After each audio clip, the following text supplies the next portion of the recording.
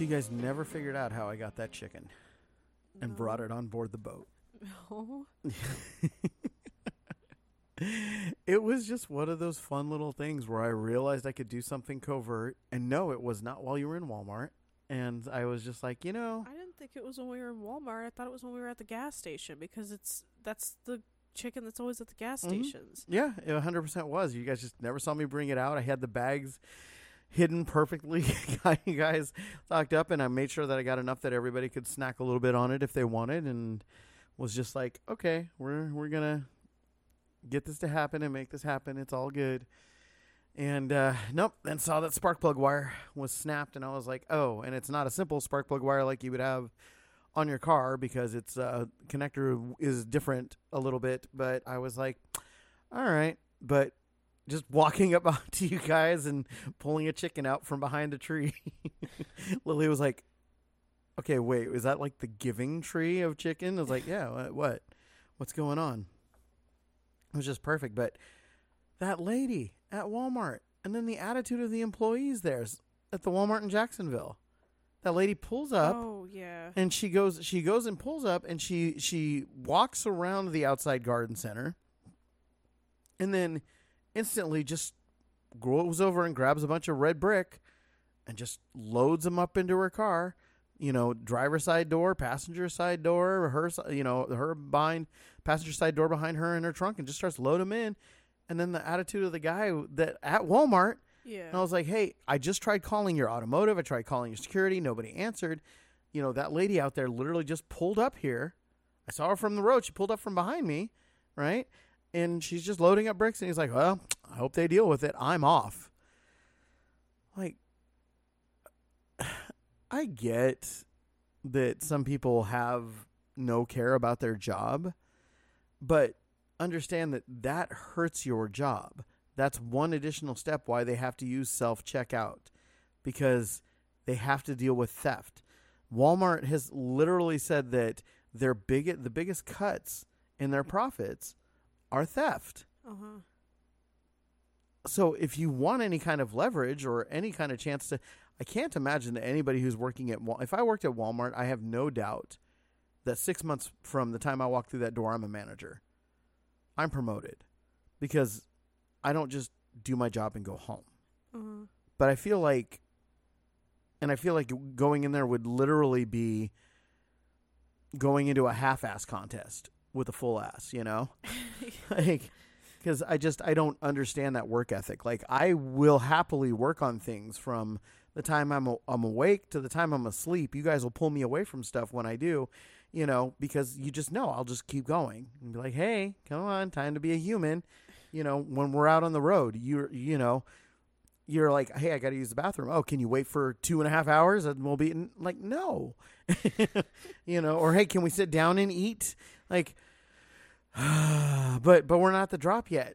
We'll get there. We're like 2 days away. I mean, we have to be there in 2 days, and you'll be there in the middle of the night. Yeah, I know. It's like my brain is just, yeah, I get it. I work a different world, so it's all good. I don't understand people, I guess, is what it comes down to. And it's like, and we had to troll that boat. What do you think? About 2 miles? 2 miles, 3 miles? I don't know. Probably. Okay. I'm not good at that still. Well, it took an hour. So, and showed that battery was working great, but the other battery wasn't. So, but it's all good. So, but hopefully now we just replace that spark plug wire, because she ran good. She ran well and we know that somebody stole fuel.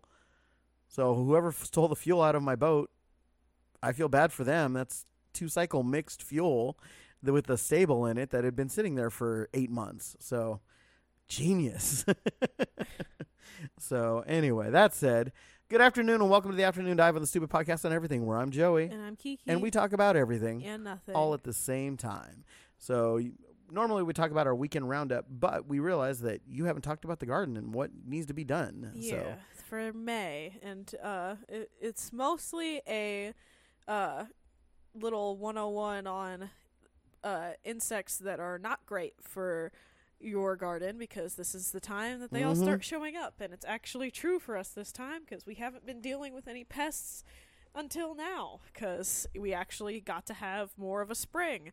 So we're just now getting to the point where there's mosquitoes and, all of the things are showing up. So, to start, obviously, because it is May, for most places, not all yet, but for most of the country, you can begin hardening off frost-tender plants, including vegetables, herbs, perennial and annual flowers, and pretty much all of it that's been started indoors. Outdoors, you can start sowing seeds of beans, okra, pumpkin, sweet corn, and watermelon. For these things, plant only partial rows of beans and sweet corn so that you can do successive planting, and it can be done every week or two. Sweet corn should be planted in paired rows or blocks for good pollination, which is what I'm doing. Mm-hmm. I am doing blocks so that they grow together, and I'll end up with, a full plot of corn by the end of it, and it'll still be pretty tall, all together at one point, but for the most part, I'm going to be pulling the ears off and saving the stalks for compost or for burning, or even for trying to weave some things, because I've been looking at things like that because it looks fun. So yeah, corn, plant in blocks or in paired rows, because you definitely don't want to end up with, all these corn plants and not, none of them are ready to be pollinated at the time that they're ready to be pollinated. And there's, it's very hard to plant corn the less of it you plant, or to have corn the less of it you plant. By the beginning of this month, it should be safe to plant almost everything outdoors. Tender annual flowers like impatiens, as well as tomatoes, peppers, and eggplants. Houseplants, too, can be moved to a shady spot in the yard for their summer vacations. I can't do that this, week, because we've just been having rain and more rain and crazy storm, windy rain. And so it's a miracle. Yeah, but it's a miracle that I had, some of my taller plants, like my sunflowers, are not, falling over, because the wind that we've been having has been absolutely insane. So I'm not going to risk destroying any of my houseplants yet with, the way that all that has been. Plant sweet potato slips after the soil has warmed, so, but you're not a big fan of sweet potatoes, so we don't have any sweet potatoes, and I only really use sweet potatoes for pie, so...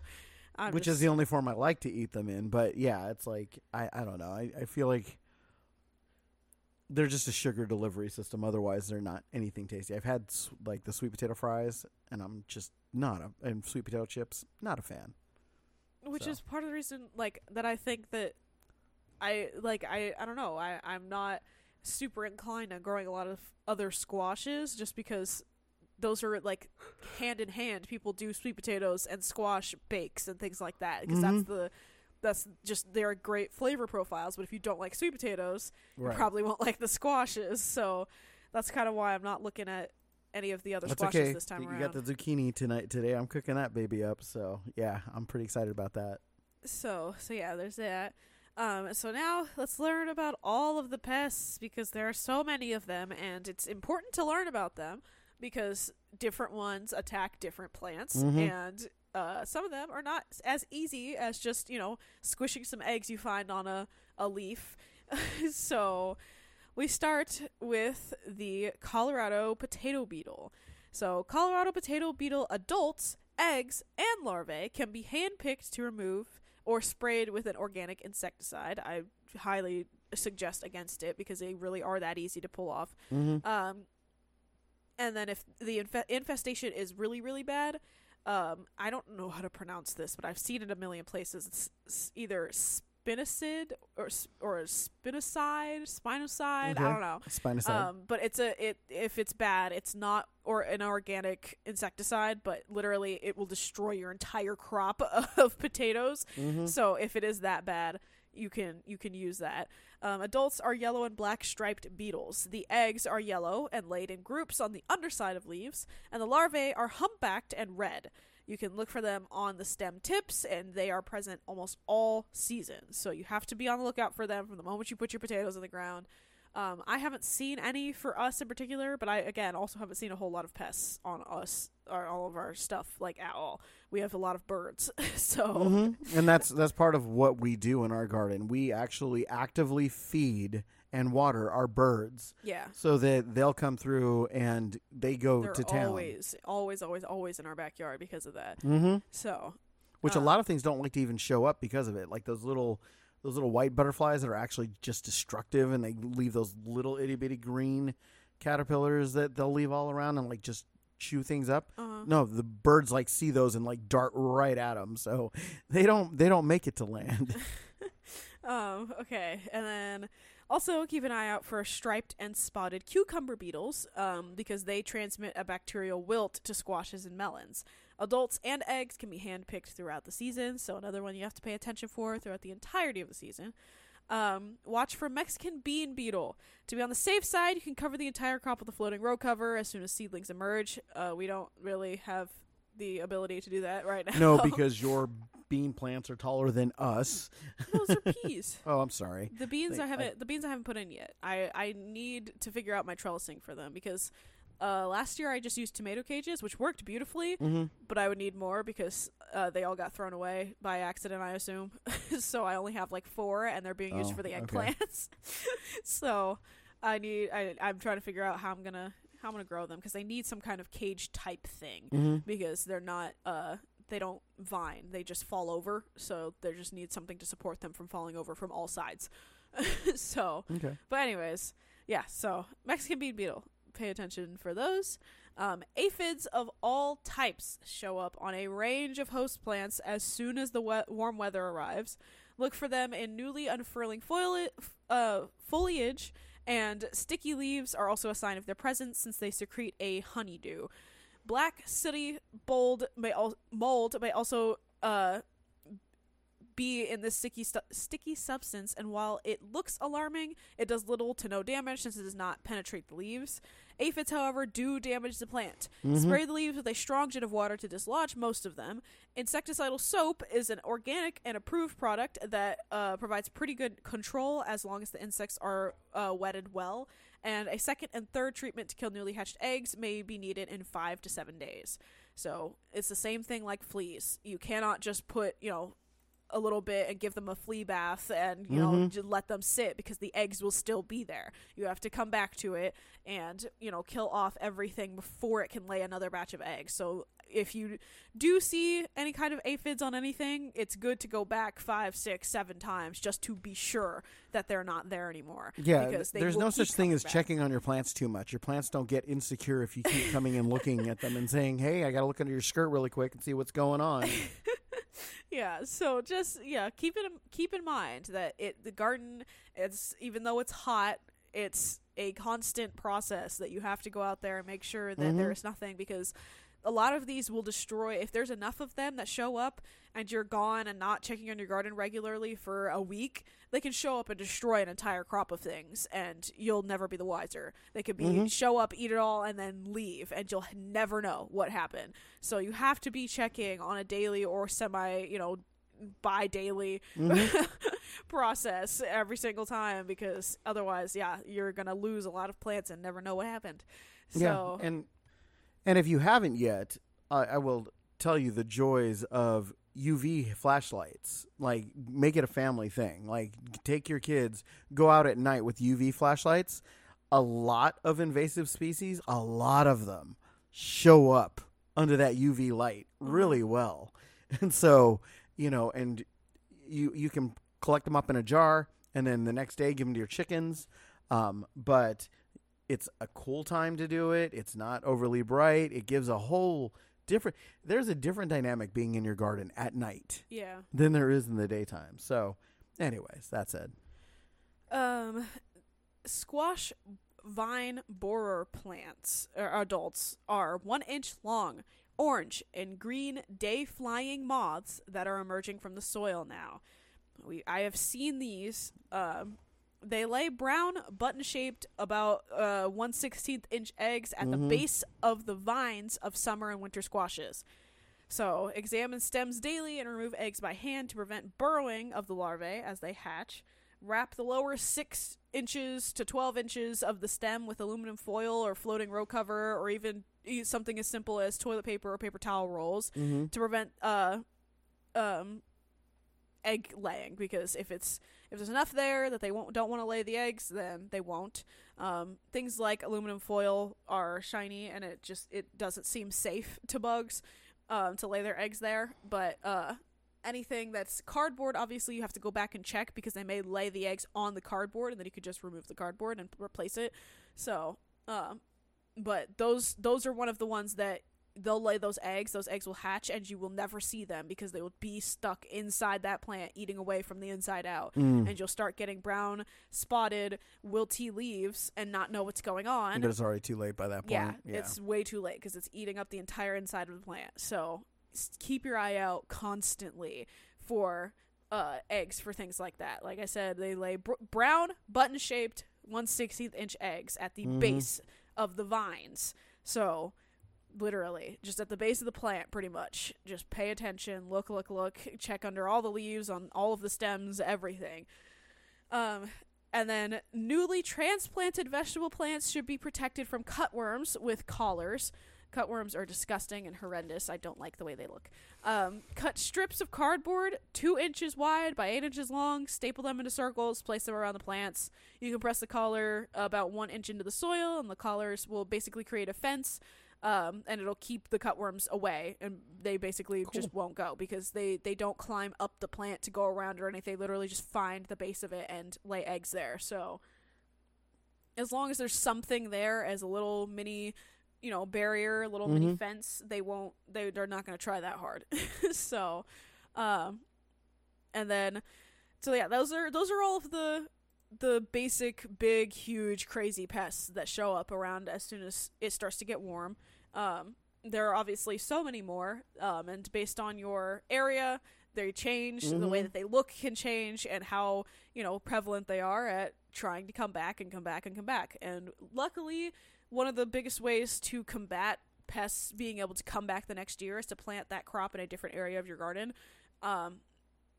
They get used to it, and they lay their eggs, or they go dormant over the winter, and then if you plant the same thing there, they're just going to come back and do it again. If there's something else there that they're not interested in, they're going to be stuck, they're going to die, they're going to leave, trying to find a place to reproduce. So I've pretty much not had any issues with pests, because every single year everything's been in a different spot, and I keep expanding, so it's not like anything can be in the same spot, really. So it's easy for people to have bigger areas. Obviously, if you have a smaller space, especially if you're doing container gardening, it's a lot easier because you can just pick the plant up and move it. But if you just have a small garden, it's obviously not that easy. So there are plenty of different things online of how to get rid of certain pests once they're there, about how to prevent from those pests if they're showing up.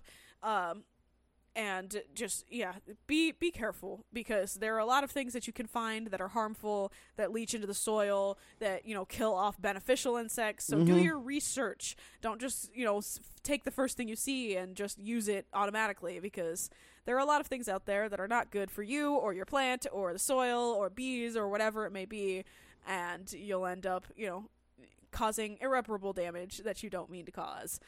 So those are all the pests. There's a couple of other little things that you do in May. You're hilling up your potatoes, quote unquote, which basically means that you're adding more and more soil to let them have more space to add more potatoes to the plant. You pinch herbs like basil, mint, oregano, savory, and it basically promotes the bushy growth. What you do is they're along the stem, there will end up being a spot where there's two leaves, like two little sets of leaves that are coming off. If you pinch right above that, those two little sets of leaves that, if you don't do anything, will just be leaves. If you pinch the top of the plant right there, they'll grow off into their own stems. So it literally creates very, very bushy plants. And I've been doing that since I learned about it, mostly with basil, because it works amazing with basil. And then I also do it with rosemary, because rosemary will keep just like, rosemary loves to be a bush. so yeah, all of those things are, you can do it with a lot of plants. You can also do it with with pepper plants. I mean, you can do it with tomato plants, but it's not ideal. But you could do it with pepper plants, and a lot of people do and a lot of people see issues with it at the same time, because one, it can significantly hinder the growth, because it takes a lot longer for pepper plants to grow as it is, you plant them 10 to 12 weeks before you're going to plant them outside, because that's how long the seedlings take to grow. So when you have these beautiful young seedlings that you're going to plant outside and you pinch the top of them, they're going to stay that size for the next month before they actually start growing again. So it's a matter of timing and how long your growing season is, because if you want a bigger, bushier plant, supposedly people get more harvests, they get a higher yield if they do that, because then it creates a bushier plant, which means that there can be more flowers. I strongly don't recommend doing it with bigger peppers, like with bell peppers, because they're already struggling to hold up those bell peppers as it is, and then just hindering their growth and making them have thinner stems with, just so that you can have more of them. It also puts strain on the plant, because bell pepper plants are not supposed to be overly producing. It's not like it's a Tabasco or a cayenne pepper plant where those peppers, they just grow and grow and grow, and there's so many of them over the entire You're saying you thing. just want like 3 or 4 on a pepper plant. Yeah, at max. any given point, you don't want really more than that, because it's going to strain the plant and it's not going to be very happy. But yeah, with pepper plants, like hot pepper plants, they already grow bushy. I didn't touch my cayenne pepper plants at all last year, and they produced so many peppers, and they still were bushy, and they were still more than happy. And I literally planted them, transplanted them, and then left them. I did not water them, I did not fertilize them, I did not do anything, and I got so many cayenne peppers. And then you enough made to make amazing a hot sauce. case of hot sauce. So yeah, I and because we have that, I'm looking at, first of all, I planted way more cayenne pepper plants this year, and then on top of that, I want to make sure that with them that we do half to replace what we've lost and add more to our hot sauce. And then I also want to go for red pepper flakes, because people use them for red pepper flakes. That's what's the primary pepper is in them. Okay. So, but anyways, if when it comes to pinching, it's literally a preference. You can try it with one plant and not with another, and directly see what works for you, because some people it works amazing, some people it doesn't. Like I just won't with my pepper plants, because it's just not that, it's not worth it to me. I have a very long growing season, especially for hot peppers. I plant them early spring, and then they grow all through spring and summer and fall, and they produce that entire time, besides the very peak heat of summer, because they just don't like to. It's too hot. They're worried about staying alive. Yeah. So, but as soon as it starts to cool back off into the 80s, even the high 80s, they just produce and produce and produce, and I am having pepper after pepper after pepper, to the point where I'm bringing in baskets daily, because yeah, so it's up to preference. People say it gives you more of a yield and that they're more productive. I have not been able to confirm that.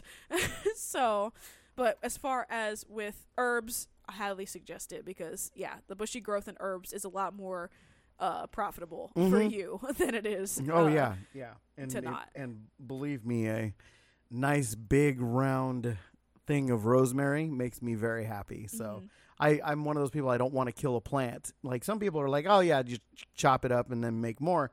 But I like to keep things going. Like we've had green onions that actually lasted through the entire year, and are now the size of leeks of everything else that they could be, and it's just incredible. And they taste so good. They taste If I fed you this and told you it was green onion, you'd call me a liar.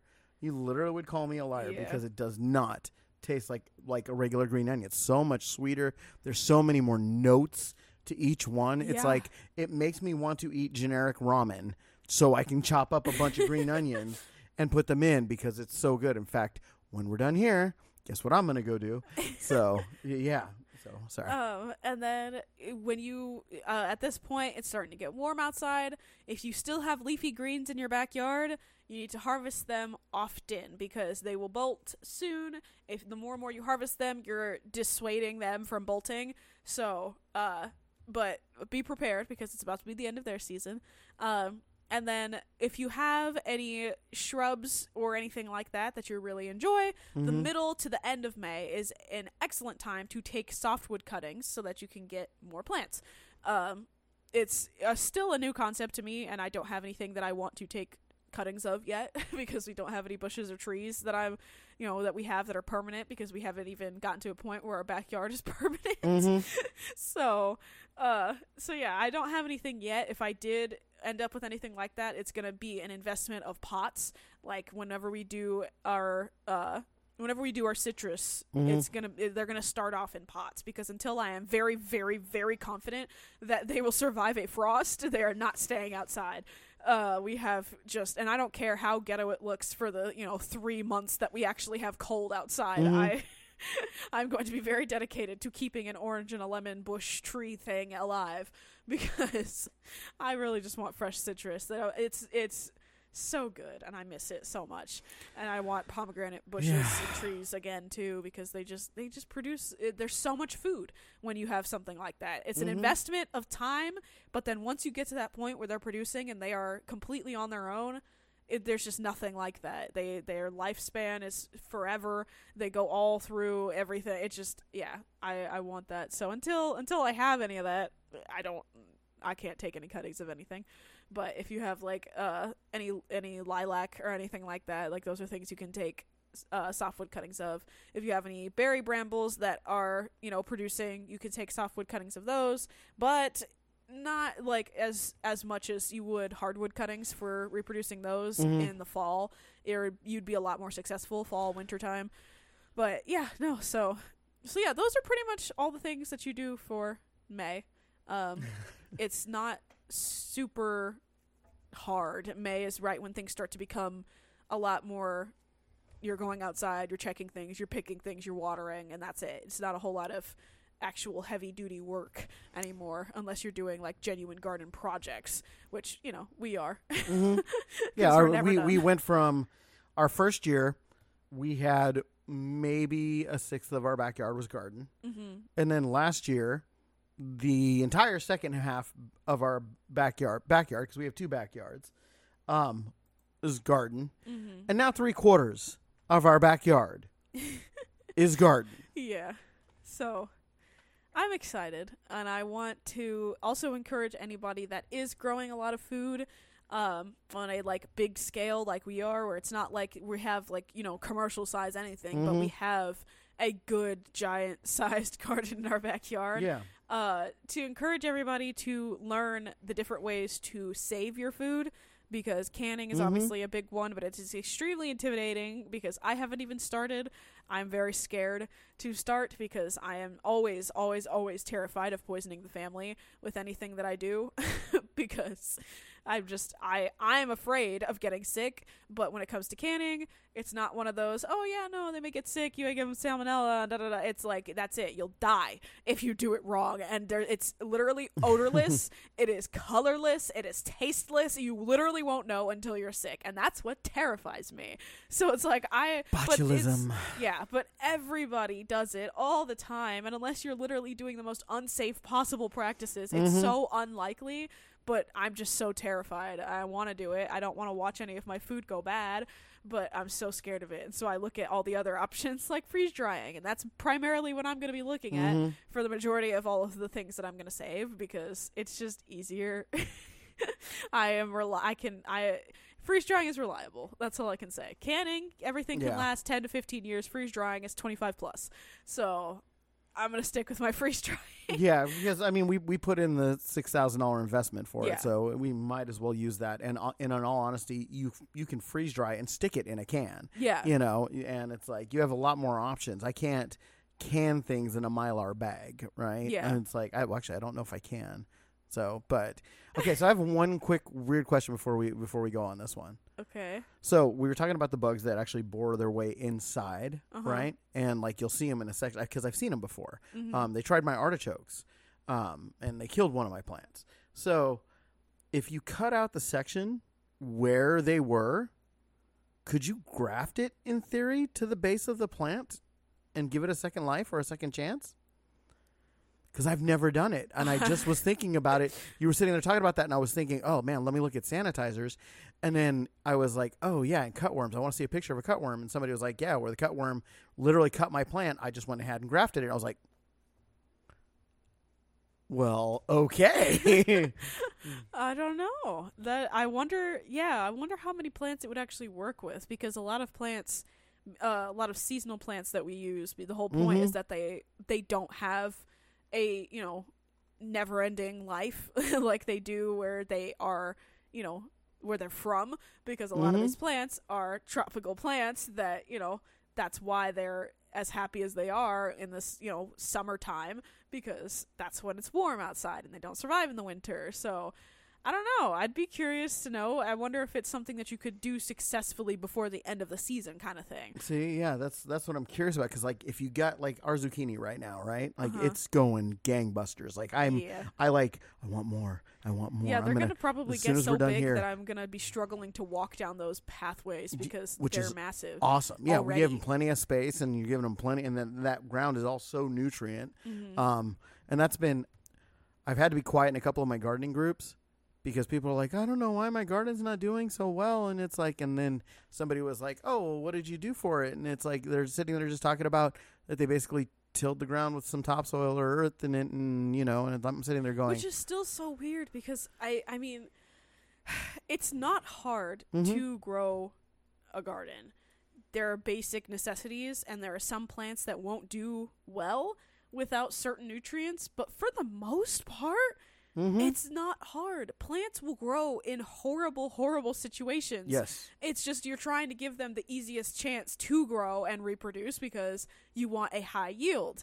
So when people are struggling, I'm like, you literally have to be doing the less than the bare minimum, because the bare minimum is tilling up the ground, starting your seeds inside, and then planting them outdoors and making sure they have water. Because I'm not doing anything to my garden. I feel like people think that there's some secret to gardening. I'm not doing anything. I am not out there 24/7 tending to everything. I'm not sitting here saying you have to be out there every single second of every single day, a minute out of every hour in your day. You got to go out there and look at everything. I am out there. Like, I half the time will go 2 days without being out there because it's raining and there's nothing I can do when it's raining. Or it's like, 100 degrees outside and I'm not going to take my butt out there because I don't want to be irritated and sweaty when I come back in. Or there's a huge, crazy infestation of mosquitoes right now and I don't want to go out there, and I won't go out there for a week. I'll just go out there, turn on a sprinkler, and come back inside.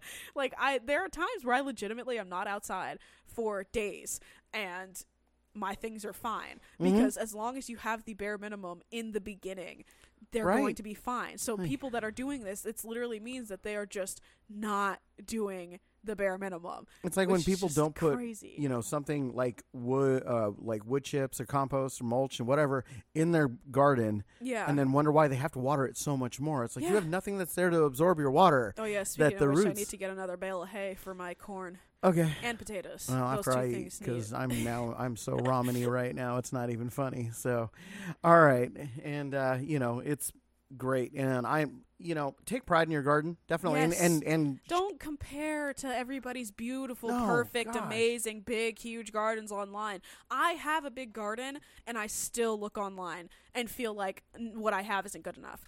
And what I have and I'm failing at, because my tomato plants don't look nice and uniform. But the thing is that everything you see online is only a tidbit of what's actually going on. Behind every single photo or every single beautiful video where they're standing in one place taking a big wide pan, I promise you behind those raised garden beds is a mess. Or I promise you that they shoved things out before they took those pictures. They cut up those, they all changed the clothes things. And got the sweat off their bodies, people. Yeah, nobody's sitting there and going, they're not frolicking around with their baskets, collecting eggs and, cutting off all these beautiful things and coming inside and everything. They're dirty. They are going outside and they're getting, chicken poop and they're getting manure and they're getting compost on their hands, and nobody sits out there and wears gloves every single time that they're doing stuff because they get in the way. You take them off and then there's dirt under your nails, and everybody has that. Everybody's wiping their forehead at some point when they had dirt on their hands and getting a big old dirt smear all over their fucking face. Then nothing is perfect. Yeah. Nobody's garden is perfect. And that is honest, and I'm just going to say this, either they're doing the work, their significant other is doing the work, which I've done some of the work in your garden, but you do a lot of the work in your garden. But, or, they're just lying. Yeah. Like I saw it. Somebody called it out. It was on Reddit, and I laughed so hard. I wish I had saved the picture. I thought it was going to be there. Somebody was showing the zucchini that they grew this year. Okay. And the stinking Made in Mexico label was still on one of the zucchinis, showing on the picture right at her fingers. So she just didn't pay attention to where it was. She's like, look at all the zucchini I grew. Wow, didn't know you were a producer in Mexico. and she was like, what? And they circled it. And then I was like, I got to go get that screenshot. That was out and it was gone. So it's like, So don't take everything online as you're either doing this or you're a horrible gardener. Because I see it all the time. Nobody's kids are perfect. Nobody's garden is perfect. Nobody's homestead is perfect. And I want to make this very clear. Growing your own food, even if you just start with one tomato plant, one zucchini plant, one potato you put in the ground, you are starting a homestead. The moment that you are trying to further yourself from being dependent on our big, huge system, you are becoming a homestead. Not every homesteader needs to be homeschooling their kids and have, 300 chickens and goats and cows and, live on 25 acres of land and all. No, that's not what makes a homesteader. What makes a homesteader is the want to be self-sufficient. The moment you have that want to be self-sufficient, the moment you become a homesteader. Yeah. Your mindset changes. You notice all of the little things that are not there, that are different, the way that food tastes, that tastes better when you make it, all of the little things here and there. You learn about, hormones that are put into animals and things and what's not safe for you to eat and what's been, poisoning you for years. And you learn all of those things and you want to fix it and better it. And you slowly get yourself in a position where you are less and less and less and less and less dependent on the system. That's a homesteader. So don't look at your garden and think, oh, my garden's not big enough, I'm not a homesteader. Oh, I don't homeschool my kids, I'm not a homesteader. Oh, I only have 6-7 chickens, I'm not a homesteader. I have one beehive and I keep bolting every year. Yeah, it's practice. The difference between all of our grandparents and great-grandparents and what they did is that they were taught from generation to generation. We have all become dependent on a system that doesn't teach us this, so we're all learning again from the beginning.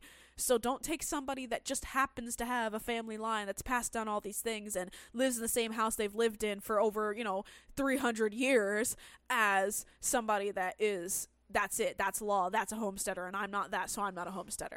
That's not how it is. We're homesteaders. We are slowly becoming more and more independent, and that is what it takes. Yes, I am so much further now than I was 3 years ago. My first garden was horrendous.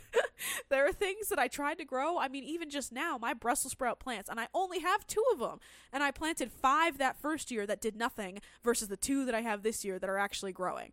So I look that as a win. Yeah, there's only 2 of them instead of 5, 6, 7, 8, 9, 10, but those 2 are growing versus the 5 that failed. So look at those little things as wins. I have strawberries this year. I've been trying strawberries for the past 3 years, and this is the first time I'm actually going outside and I'm consistently picking strawberries. And it's not enough to have everybody sit down and eat strawberries and have a snack and be full on it, but it's a beginning. It's a start. I can actually pick strawberries and have a couple with breakfast. I can add them to my oatmeal. Yeah. I can put them in something. It's a start, and that's the way that I look at it. That's a win for me. The fact that I am growing my garden, that's a win for me. The fact that there are crops that I've been trying to grow that haven't been working out, but this time they're working out, is a win for me. I'm still trying to work out all of my trellising on my tomato plants. Does that mean that I'm giving up on tomatoes? No, I'm still working at it, and it doesn't look great, the one that I have right now, because as soon as plants get bigger, everything starts to look a lot less pretty.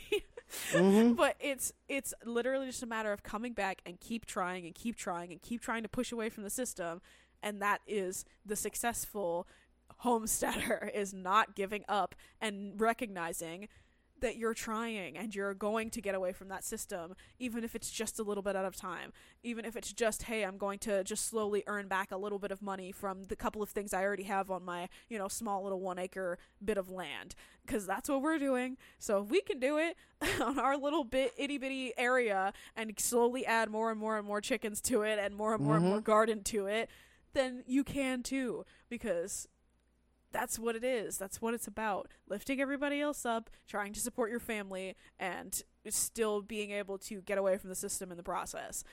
So, with that, don't forget to hit that follow button on whatever you're listening from. Like our podcast page on Facebook. Follow us on Instagram and Twitter. You can find all of that in our link tree in the description. And be sure to give our website a visit. The Be Stupid Podcast on everything.com. And yeah, we're going to have all this stuff up and a lot more. We'll have pictures showing the progress that we're making in the garden. So until we see you tomorrow for our morning grind, peace out with your peace out. Bye.